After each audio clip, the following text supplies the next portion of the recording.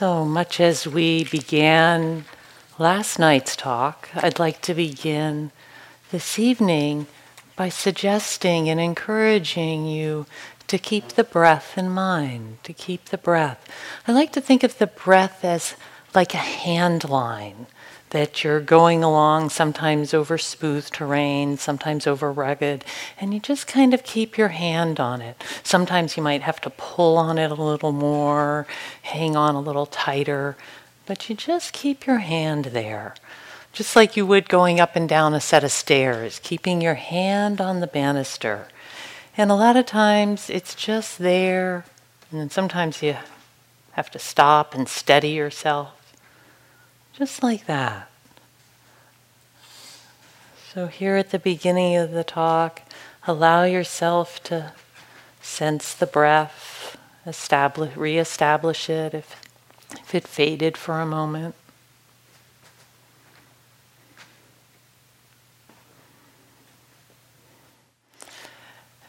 And I'll begin with a poem.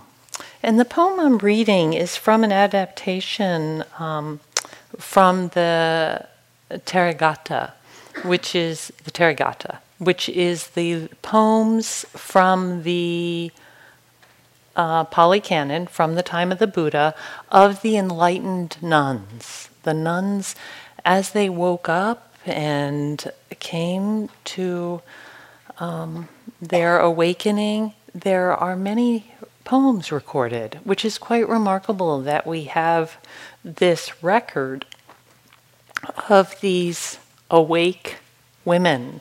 And some of their stories we know, and they're very inspiring.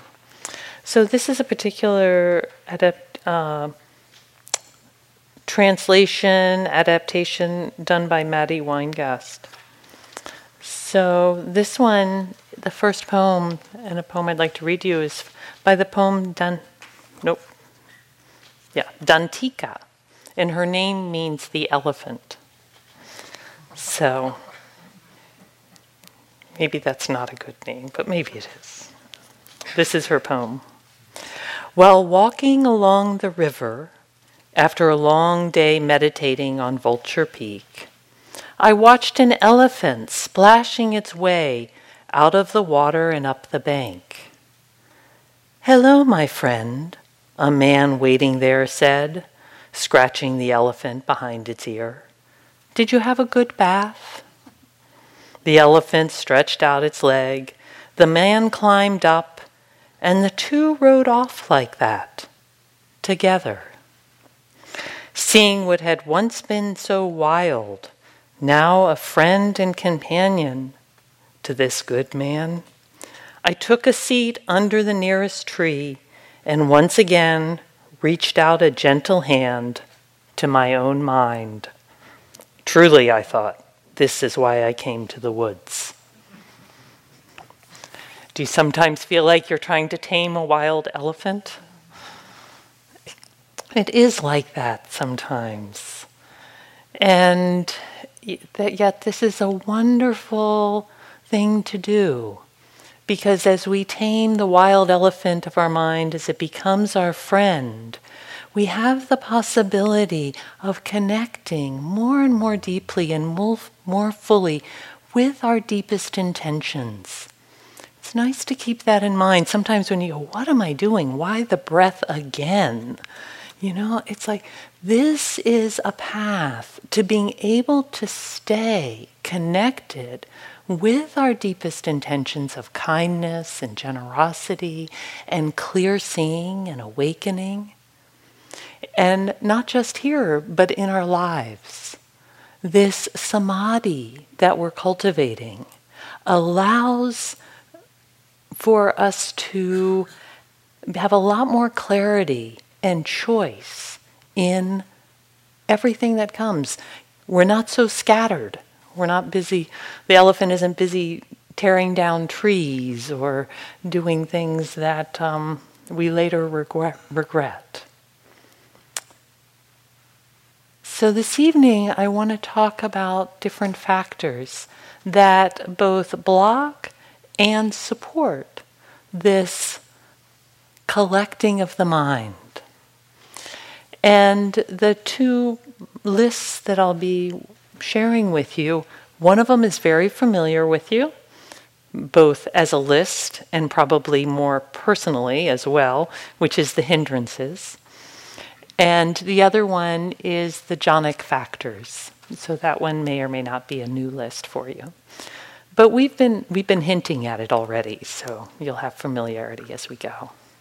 So first of all, to acknowledge in talking about the hindrances, all of you have heard other talks on hindrances.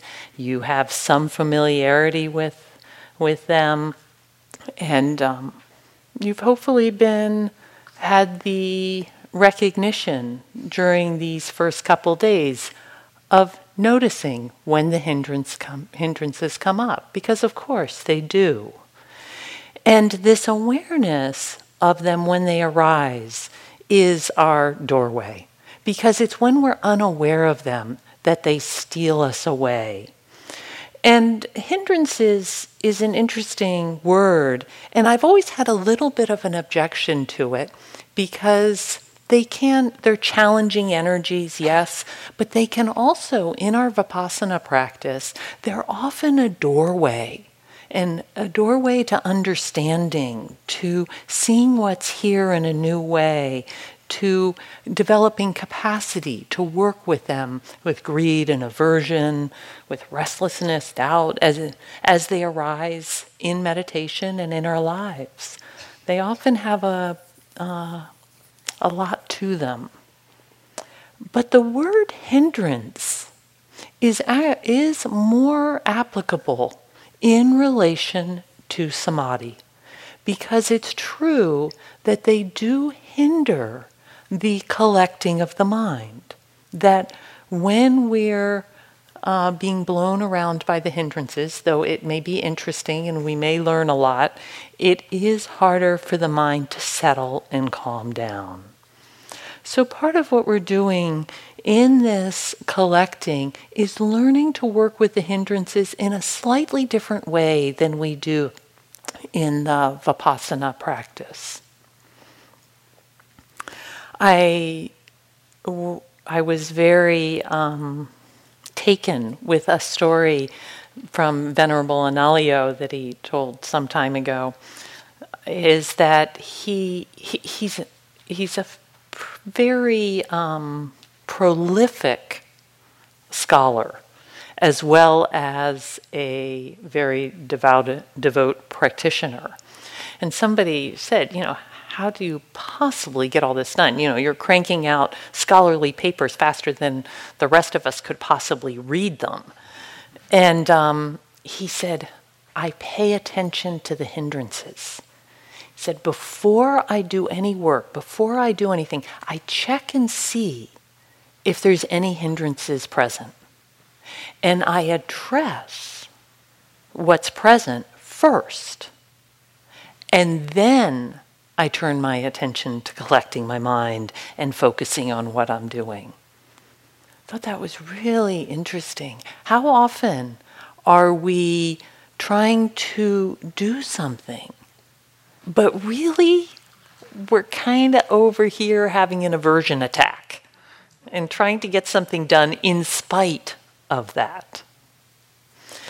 So this is sometimes the case in this simple practice, simple but not easy practice of watching our breath, that we may have those very clear, overt hindrances come in, but we also may find that we're trying to do it, but there's something going on over on the side. And it can be very helpful to at least recognize that's there.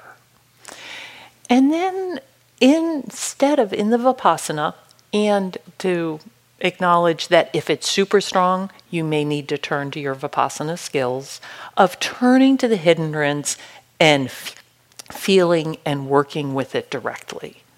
If that thing is churning up and you're really not able to collect, you need to pay attention to it. But a lot of the time, our approach in the Samadhi practice is simply to see if we can withdraw attention from the hindrance. Allow ourselves to come back to the breath, but doing it without an attitude of rejection or pushing away. Acknowledge that's there, and to then see if it's possible to release it, to come back to the breath. And you can keep checking, yeah, it's still there. So you're not ignoring it. You're not pretending it's not there. But you're not feeding it. You're not exploring it, which is sometimes what we do with Vipassana. So coming back. And another way to do it, if it's larger, if you can't come back to the breath, is to include it. Like to literally breathe it in. Breathe with it. Like just breathe in the aversion and breathe it out so that you don't let go of your hand line. So keeping the hand line while acknowledging it's there. There's 4 R's that can be helpful in working with it. It's the hindrances. Recognize, relax. Right, I don't need to be in a fight. No need to battle this. Recognize, use that skill that we have of mindfulness to be aware. Recognize, relax, and then release it. What we're doing in the releasing is letting go as best we can, a sense of renunciation that those things, I don't need to solve this now. I don't need to fix this problem or have this conversation or settle this debt right now. And then return, reconnect with the breath.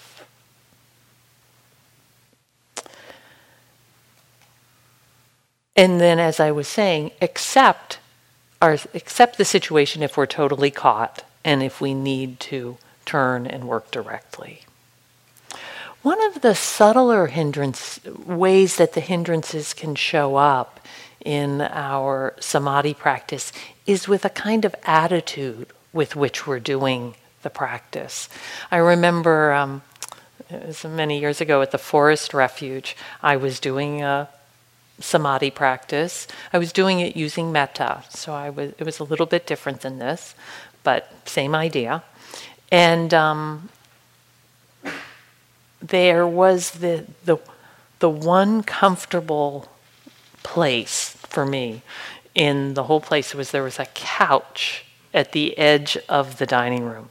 And the dining room was kind of busy in the kitchen. You could hear off to the side. So I would go and sit on the couch starting at 2 a.m. in the morning. And I'd get all this quiet and I'd be on the couch. And then at 4 or 5, I don't know when, somebody would start banging around pots in the kitchen. And I would very calmly, I'm sure, get furious. And I'd just be like, ugh. And, and then I just keep doing my metta. Yeah, I'm doing my metta. And somebody pointed out to me, I'm not sure that's metta. And I was like, oh, right. And I was so busy trying and striving that I was completely trying to avoid this aversion that was clearly there and needed to be acknowledged. One way we can sense if there's an attitude, either the aversion or that lust of wanting to get somewhere, get this to go where we want it to go, is another one. But noticing if we get a little lost, when we return to the breath, right in that place where we return to the breath, just sensing what your attitude is in that moment. What's your attitude there? Are you I'm happy to be back to the breath. Oh, that's nice. That's a great thing to experience. That tells you that there's a simplicity. Yep, I'm just back. If you notice there's a some other tug going on, then notice that and see if you can attune and release a little bit more that that clench on your attitude once again. So these may be hindering us, but fortunately there's other things that are happening as we're watching the breath. We're cultivating what are called the Jhanic factors. And these are wholesome qualities that help support our movement into Samadhi. So there's 5 of them, and the first 2 are the most important. And they're vitakka, vicara. And just in case you're interested, they're spelled vitakka, vicara. It's just the Pali word. The V is the W. So vitakka, vicara. And these are what you've been doing. So vitakka is the turning of the attention and making contact with an object. Every time you bring your attention and feel the inhale, that's vitakka. And we do this many times. Making contact with the inhale. Again, making contact with the exhale. And this is the basis of our practice. Again and again, turning the attention. And then it has this complementary factor, the vicara. And this is sustaining the attention. Sometimes it's talked about as applied or directed and then sustaining. And sustaining is those moments where you come in, and Philip was demonstrating it to us last night, that when the one hand actually not just contacts, but then rests there and stays. You know, like if you hear the bell, one way that sometimes it's described is the contact with the bell, and then there's the sound continuing. And you might hear first the initial contact, but then if you stay with the sound, you're continuing.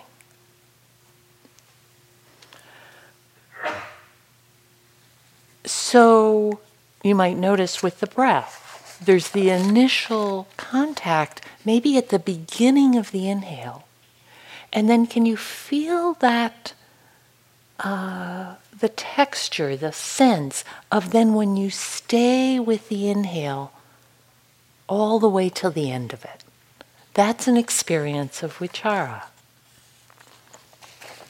And we have to keep putting in these little movements of vitakka and then the vicara. It's analogy I like is like a bird, a big bird soaring up high, flapping its wings and soaring. You can imagine yourself with a little flap, and then there's that soar as you just stay connected. And then you might do another little flap, and you soar some more.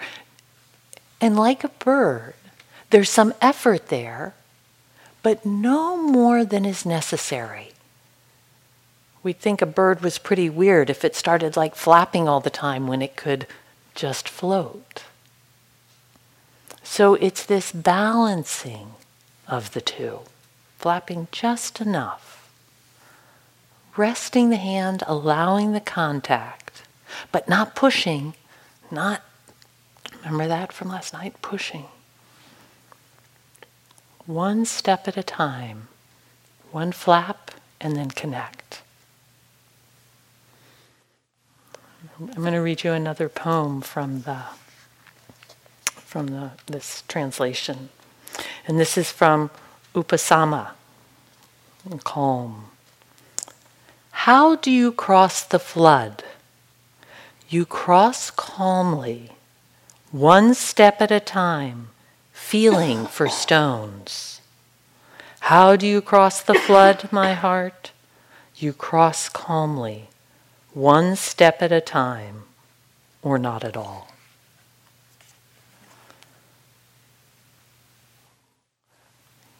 One moment, a step.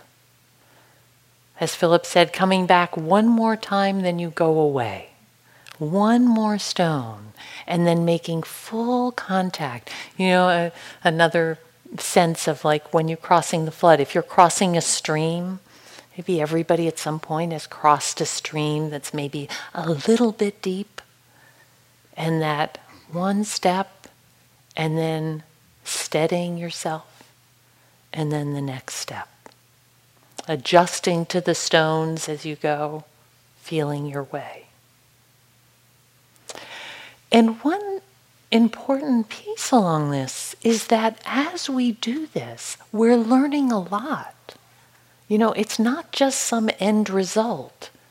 Have you noticed that? How much that's this retreat, we're really cultivating a wisdom around how to connect and how to sustain. This is probably the most important thing that you hopefully, and you can't help but, learn more about on this retreat. Having this sustained effort towards connecting and sustaining, you will learn, how does this work? What does it feel like? When do I need to flap my wings again?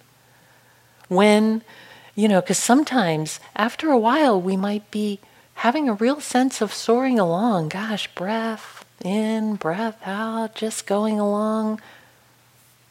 I wonder what's for dinner. And somehow you were just coasting in such a nice way that you missed the moment that the next effort needed to be put in. Has that happened to anybody yet? So we're learning about how to put in this appropriate amount of effort for the conditions that are here. This is the art of meditation. Another analogy to give you, funny because Philip made a comment about mountain climbers. Okay, I've spent a lot of time climbing. I recently took it up again after a gap, and it's very interesting in this respect. You reach up when you're climbing, and you feel the rock, and one of the things you're doing is sensing how can you get your hand to fit the rock?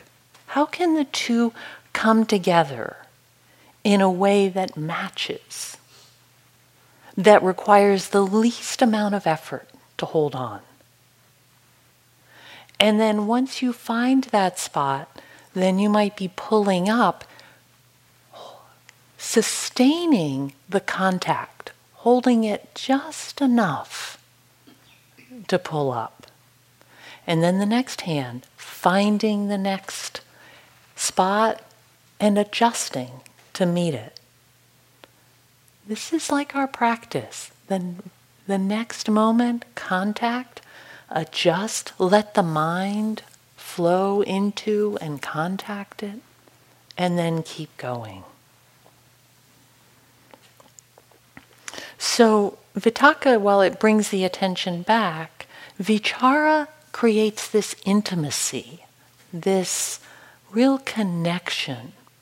Vicara is also what moves us, you might recall Philip last night mentioning, it's what moves us from partial to complete staying, or moving from intermittent to continuous. It's this quality of vicara, this intimacy and continuity, not clinging to it, but staying in contact. So there's considered 3 whys vitakkas, 3 wise things to put your attention on.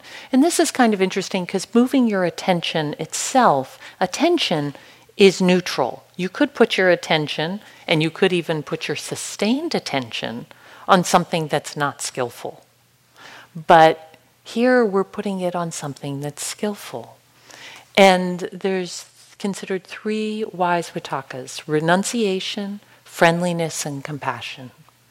So renunciation is this letting go of distraction, of hindrances. And this is particularly noticeable when it doesn't happen. There's a phrase you may have heard if you've been around for a while, yogi mind. Yogi mind is when we take our vitakka, vicara quality of mind and we get attached to something that isn't particularly wholesome.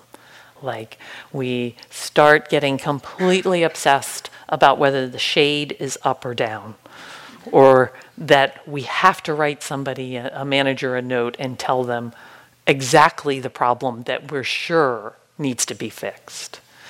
What we've done there is we've taken this collected mind and turned it towards not renunciation, but towards wanting or aversion or something else there. So the vitakka vicara needs this to be paired with this quality of renunciation. And here's if it's paired with something, with the hindrances, here's the felt sense that helps helps encourage the renunciation. So this is the hindrances. Sensual desire is like a debt. Ill will is like a disease. This is from the Buddha. Sloth and torpor like imprisonment. Restlessness and worry like slavery. And doubt like being lost on a desert road. Release from the hindrances is to be seen as freedom from debt, to good health, release from prison, emancipation from slavery, and arriving at a place of safety.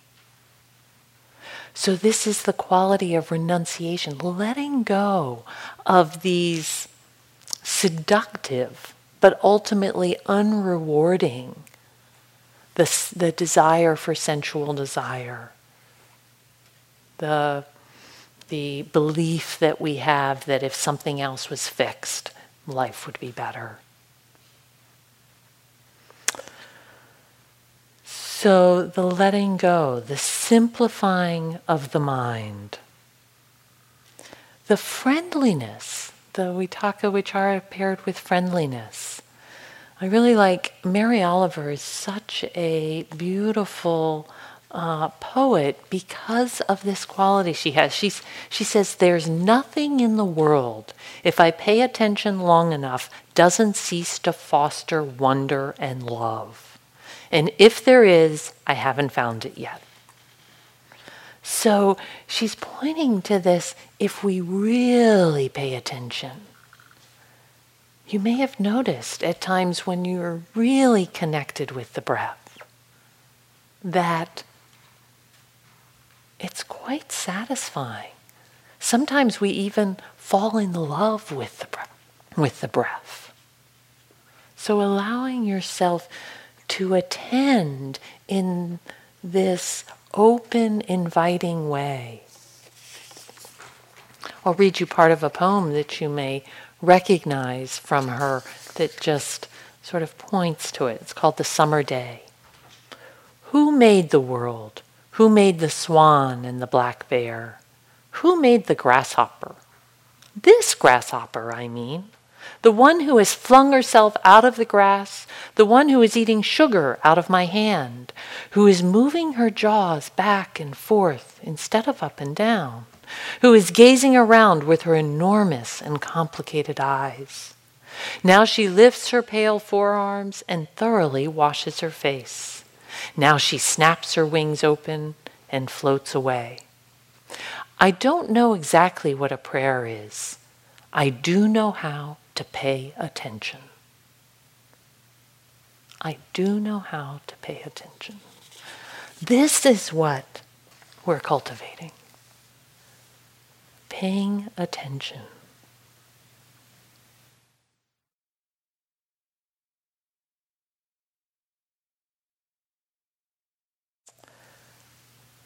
Interestingly, these qualities, vitakka, vicara, and the other jhanic factors, are antidotes for the hindrances. And think about it, it makes sense. Vitakka is an antidote for sloth and torpor. When we connect, when we really connect with what's happening, have you ever had that happen? You're about to fall asleep and all of a sudden you get interested in what's happening. Where am I sleepy? And then all of a sudden it's like, oh, I'm not so sleepy anymore. Or you're starting to drift off and you find something that interests you, that is curious, and you make full contact with it. Because making contact brings energy. It brings interest. It brightens the mind. And it also points to how when we do the standard Vipassana, when we can still use our standard responses if we're sleepy. And sometimes concentration, especially, it can get unbalanced, especially at the beginning. And sometimes if we start getting into that, the coasting bird, we may find that we get kind of a dullness. And then what we need to do is perk it up and get back to that full contactfulness. And it's great to help it out. Open your eyes. Stand up. I noticed people were standing up. That's wonderful. It's a great way to bring a little energy. So you can do it, bring the energy, and then make contact. That gives you the opening to make contact with your breath. Sometimes it helps to move the attention, find a different place to pay attention to the breath, just in case that might be more interesting to you. Or see if you can catch the very beginning moment of the inhale. Or notice exactly when it ends. Because what you're doing there is amplifying that contact. And that can bring energy to the system. Vicara is the antidote for doubt. And again, you probably can feel this, that if you have continuous attention, even if it's just for one full inhale and exhale, there's not room to doubt. Doubt is a mental process, a thinking about. And if you're fully with the breath, there's no room. The continuous, complete, sustained attention drops away the mental proliferation of the self-critic, the discouragement, the what am I doing here, all the different internal conversations we can have about doubt.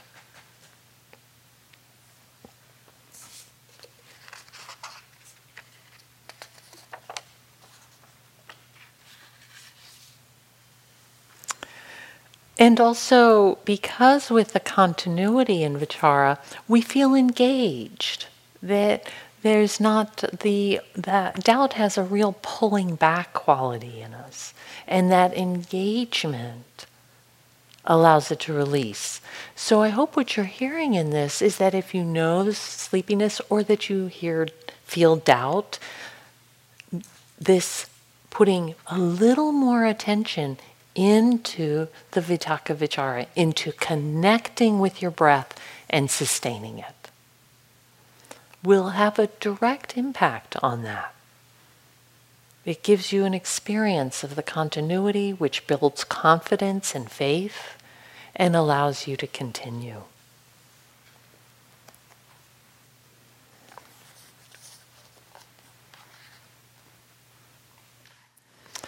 That confidence to to continue. This is a poem from Dhanadina, she who has given herself to the Dharma is her name. For so long I thought only of the river's end. Then one morning I set my paddle down to watch the sunrise over the eastern hills, only to find myself floating somehow gently upstream. I promise, it was not what I had expected.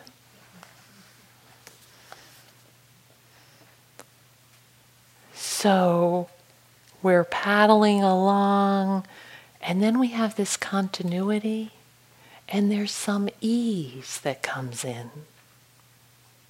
And this brings in a sense of delight, a floating in a general sort of way.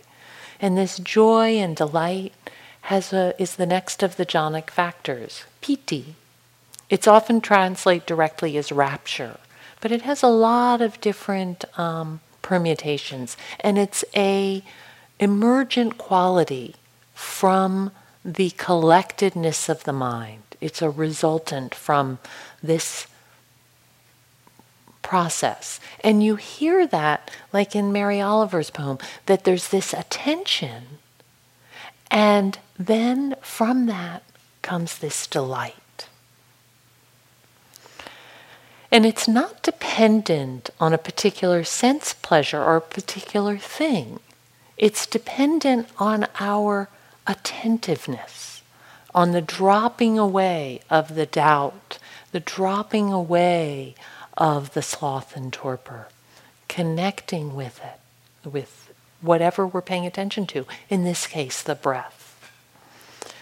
So this rapture or rapt attention, we're filled with the present moment experience. And it's mostly a body experience. It can be quite delightful and blissful. It might be sort of effervescent or lightness or energy. Very individual expressions. Sometimes it can get really strong to where it's actually uncomfortable or unpleasant. I remember the first time I experienced this, I had no idea. I was just doing my practice, watching my breath, and nobody had told me.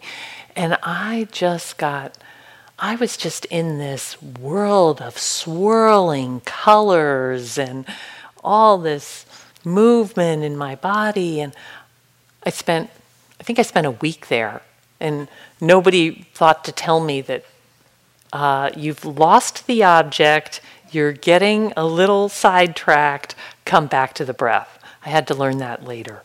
But so I'm here to tell you, if you have swirling colors, set the swirling colors aside and just come back to the breath.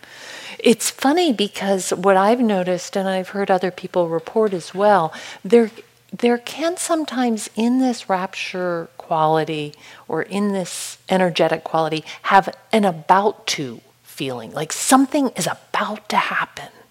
If I just pay attention in just the right way, something's gonna happen. Sorry, I'm here to tell you there's not really anything about to happen. This is just sort of a kind of excitement and energy in your body. And there's nothing wrong with it. It indicates the development of samadhi. But it's more important when this arises that you stay with the breath. Come back to the breath. Don't let this pull you off.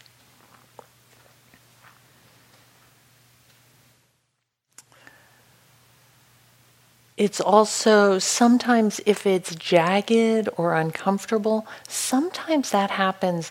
I have the experience of the jaggedness, because if you've been really striving and hanging on to the breath with sort of like, I'm gonna do this, then sometimes that's reflected. You've got the samadhi, but there's this underlying grind in there, and it shows up as almost like as an agitation in the body.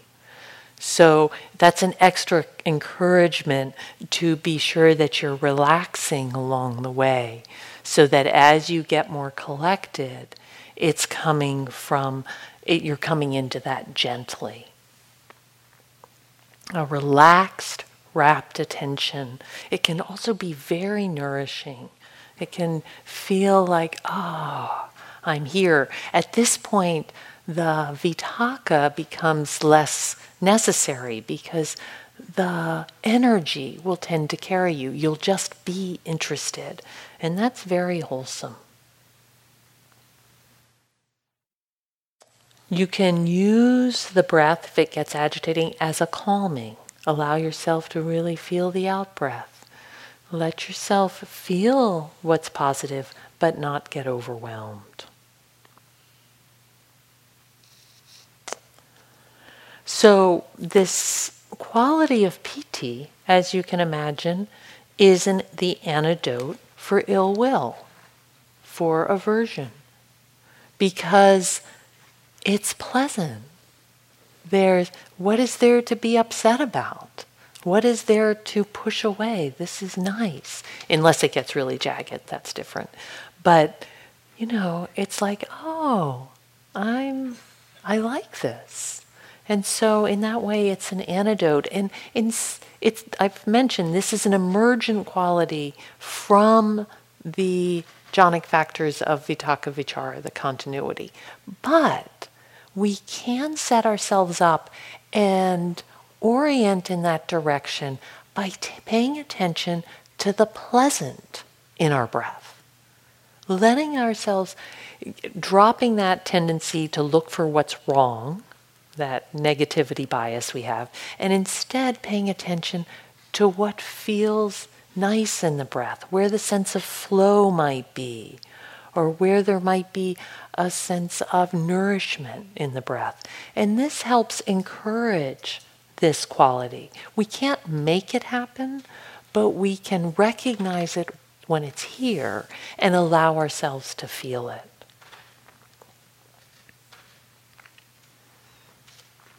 So after when we've connected with this quality of piti, this energy is here, we're moving, and if we stay with the breath, if we don't get caught up in the swirling colors as a shorthand, the next factor that comes in, and may come in some with the piti, is the quality of sukha. And this is a wonderful, I love this word, sukha. It's got some sugar in it, sukha. And it's the opposite of dukkha. It's sukha. And it's ease and contentment, a quality of deep relaxation, the mind at peace, collected, resting. There's a lot of tranquility and calm in this. So the sukha balances the energy of the piti. When the sukha comes in, it drops. Sukha is the antidote for restlessness, a quality of contentment. I admit to being a little bit of a sukha walla. I like sukha. And there's nothing wrong with that. It's nice because it can be very deeply nourishing for us, for our bodies, for our minds. And it builds confidence in the practice because there's a sense that nothing else, you've released that restlessness. There's a sense that nothing else needs to happen. It's all good. This quality is not foreign to you. I'm sure you've had this at times in your practice. You can recognize, there's a contentment and ease here, a kind of settling back. Enough. And it's not dependent, it's not enough because, it's a nice day, or the temperature in the hall is just the one you wanted, or whatever. It's a contained internal mental fullness. And again, although this is an emergent quality that you can't do the way you can do vitakka vicara, you can, as I was saying, pay attention to the pleasant.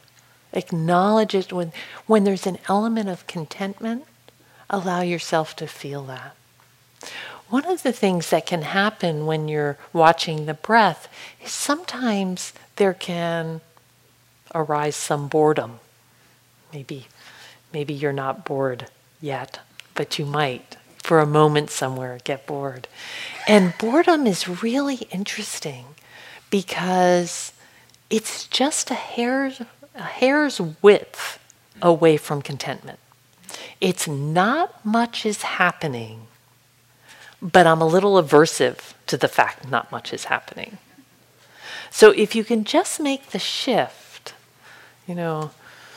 to letting the 12-year-old in you that wants something more exciting. 12-year-olds love to be bored, right? Something else they want something else to happen. If you can drop that and go, oh, thank God, for once, nothing is happening. I don't have to do anything. Nothing is happening. Nobody needs me. There's nothing else expected. And there's that shift from boredom into contentment and ease.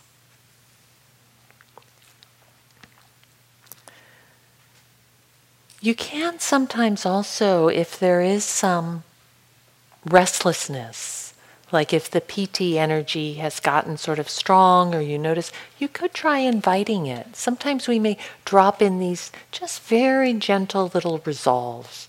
You might say, may there be calm.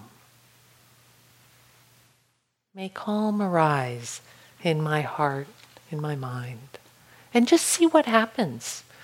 As we get more concentrated, we tend to be responsive to such suggestions. We become very suggestible.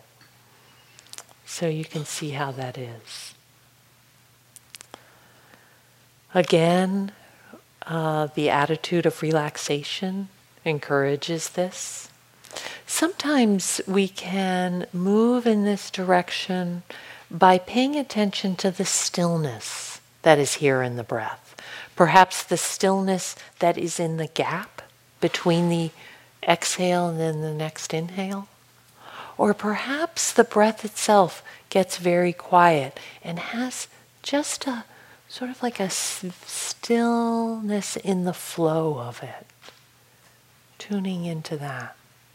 And that may invite some element of calm into your practice. So these qualities of happiness, of the rapture, I want to read you a quote. This is from the Buddha, talking about this process moving. And he says, for one who is glad at heart, there is no need for an act of will. It is natural for one glad at heart that joy arises in that one. For one who has deep inner joy, there is no need for an act of will. It is natural for one of joyful mind that their body will be tranquil. For one of tranquil body, there is no need for an act of will. It is natural for one who's tranquil that they will feel happiness. For one who is happy, there is no need for an act of will. It is natural for one who is happy that their mind will be concentrated. For one who is concentrated, there is no need for an act of will. May I know and see reality as it is? Not necessary. It is natural for a concentrated mind to know and see reality as it is. So, as the mind becomes happy and self-contented, the concentration comes naturally. And the fifth jhanic factor is ekaggata, which is one-pointedness, collected, a unified mind. Very still, very steady, present, here. Nothing needs to be different. There's no going forward, no going back. You may have noticed these moments where there's just right there. There's not even you watching the breath. It's just breath. There's almost a timelessness in those moments where the fifth and all these qualities are present. And this quality of ekaggata, this complete collectedness, is the antidote to desire. There's no interest in anything else. No going out, finding something. Complete stillness and settledness. We're secluded from the desire.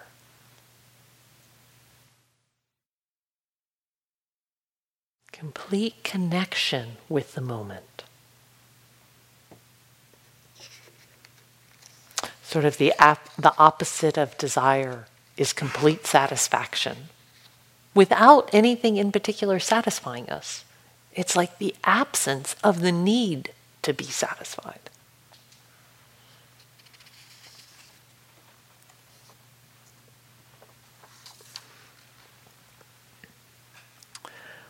All of these third and fourth jhanic factors in particular are very compelling. So I just need to name that it's natural that sometimes we have the experience of them and then we want them back, and then we get a little caught in that wanting. And like I said, they don't come because we want them. They come because we've paid attention to the breath. Because we've stayed fully in the moment, connecting and sustaining. And when these factors are present, you can hear that the hindrances drop away.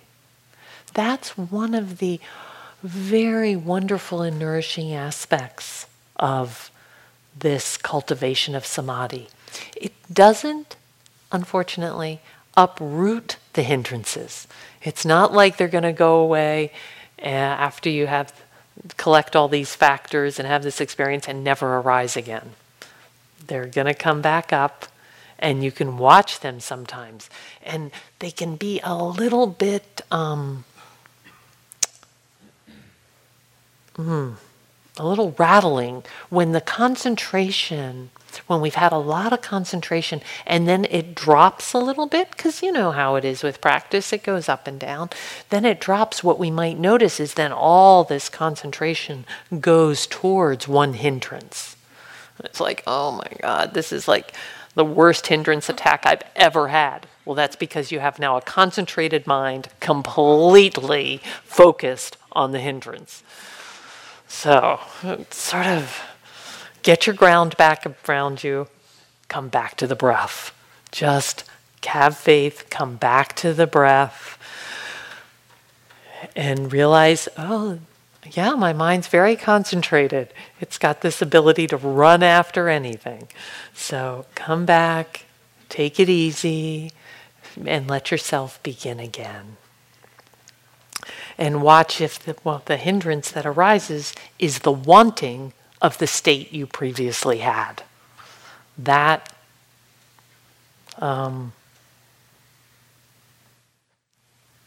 let's put it this way. When that happens, learn from it so that the next time you're not as caught by it. So it always is a matter of coming back to the vitakka vicara, the gentle persistence, and realizing that that's a very simple act of connecting and sustaining is your doorway to all of the factors coming together and the hindrances falling away.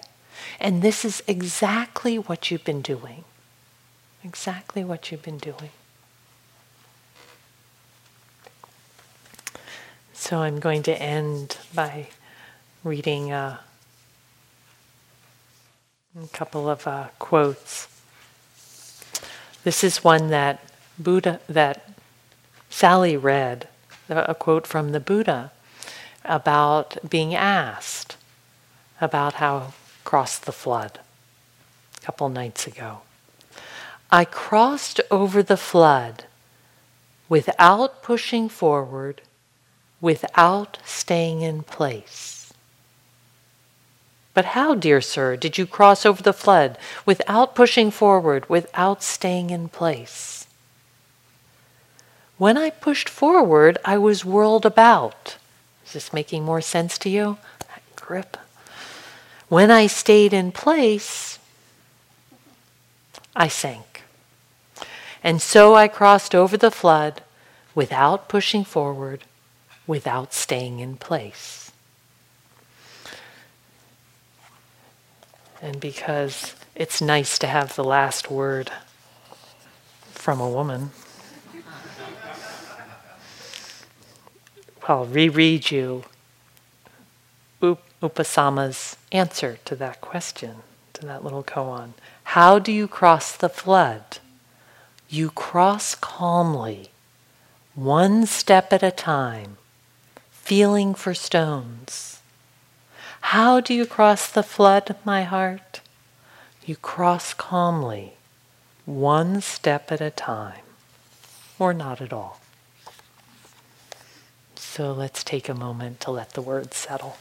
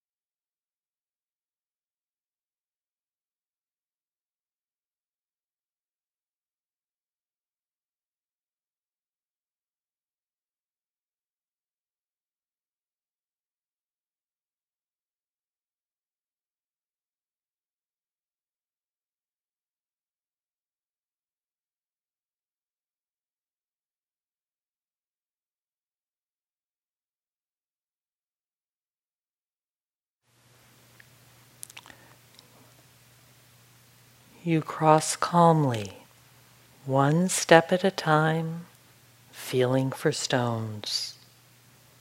You cross calmly, one step at a time.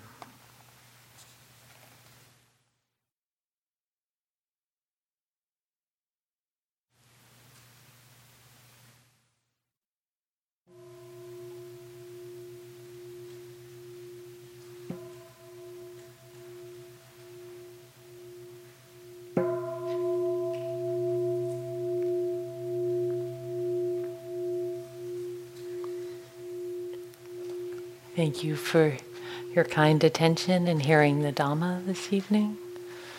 Enjoy your walking period, and we'll come back for the last sit.